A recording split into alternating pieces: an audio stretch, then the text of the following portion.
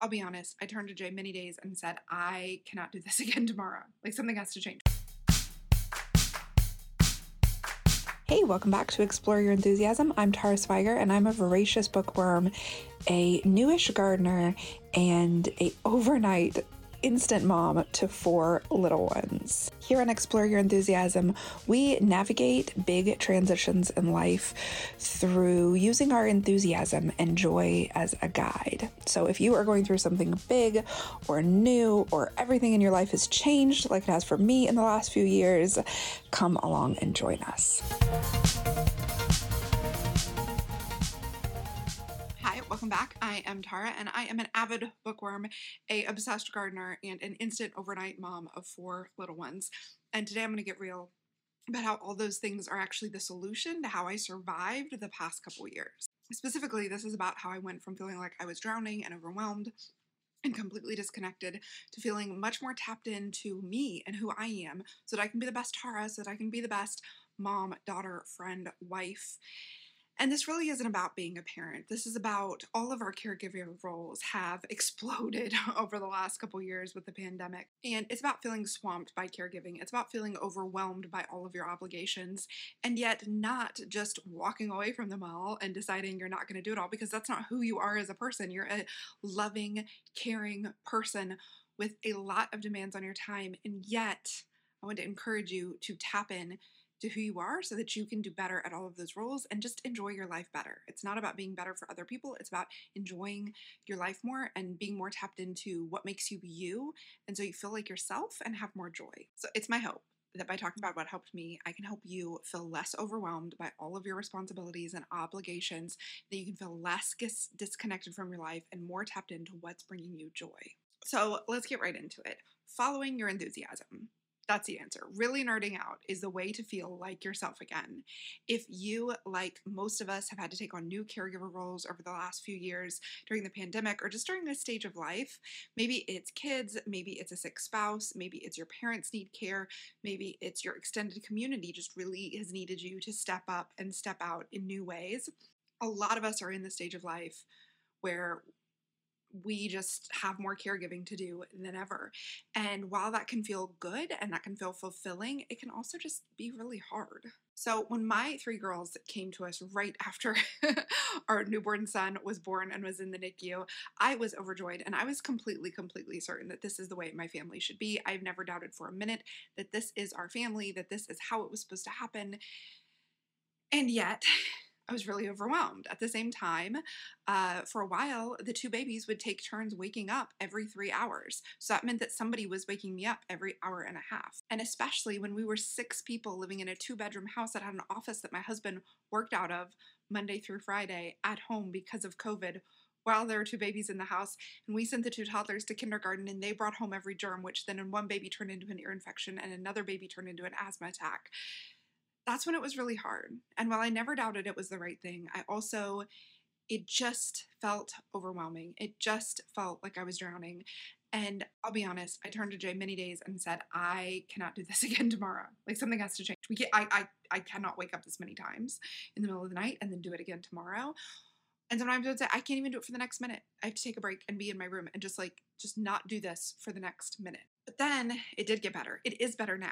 It's so much better now, and we're going to talk about why that is and what I did.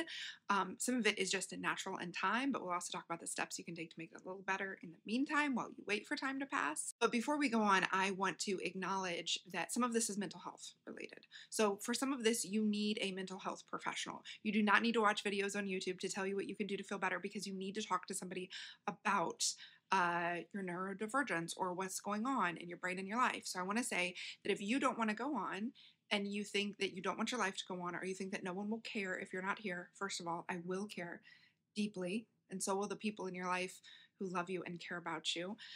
So I have included the National Suicide Prevention line below. Please call that. You don't have to be in an active state of hurting yourself to call and to get help. You can also go to NAMI.org, which is the National Association of Mental Illness, I think. And there's nothing I could do or process I could share that is the same as getting mental health help.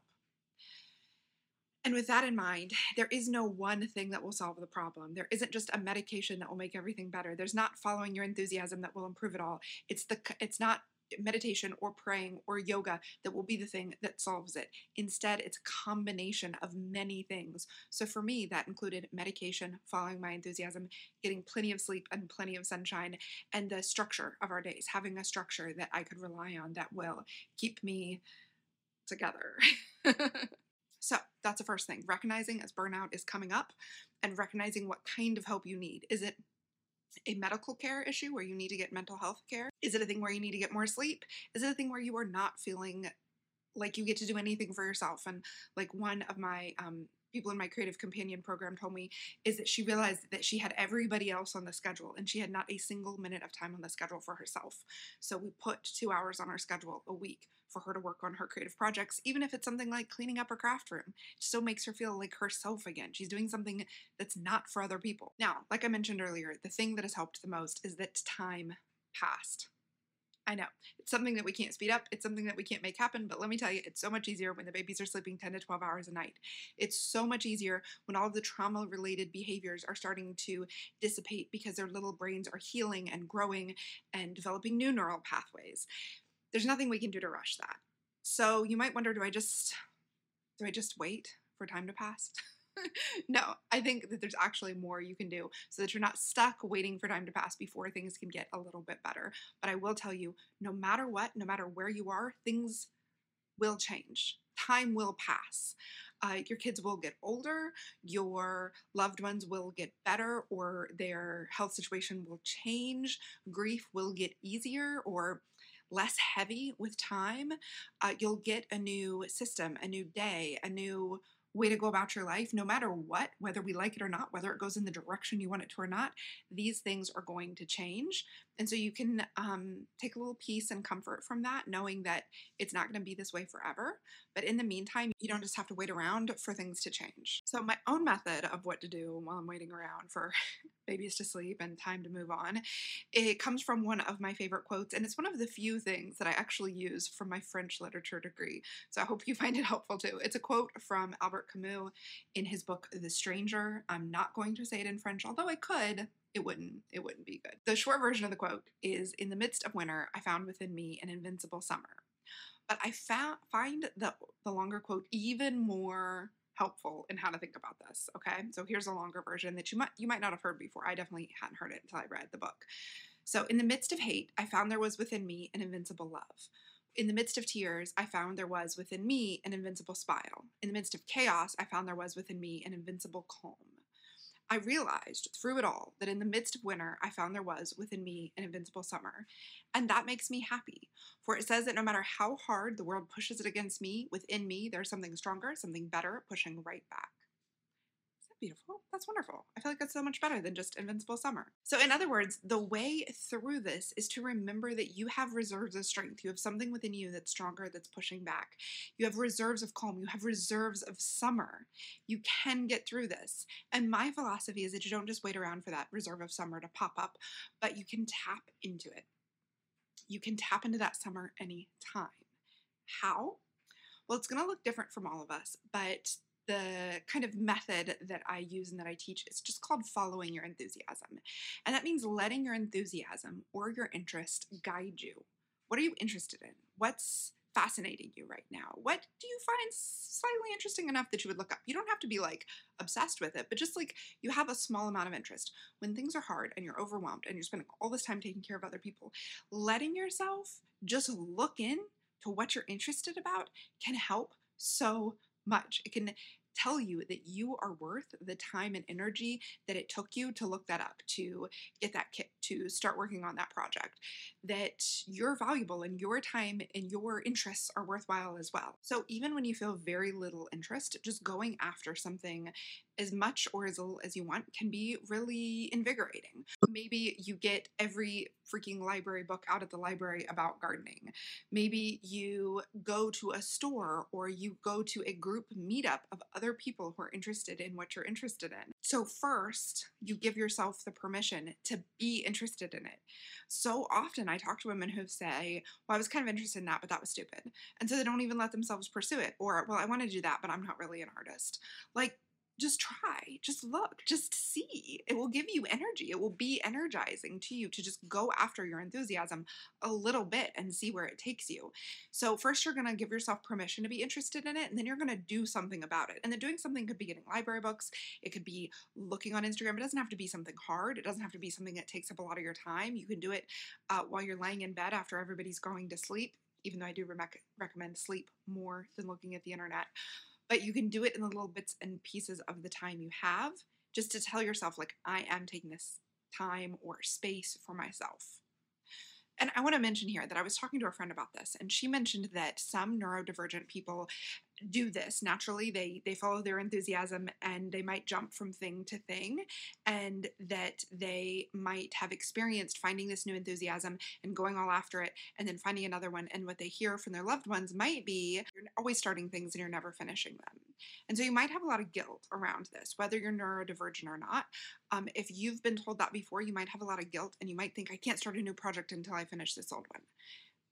Look, if you are in a period of really hard times, really a lot of obligation, really giving yourself of other people, stop. Do not worry about your old projects. Find a project that brings you joy, new, old. I don't care if you have to buy the supplies for it, if you can afford them.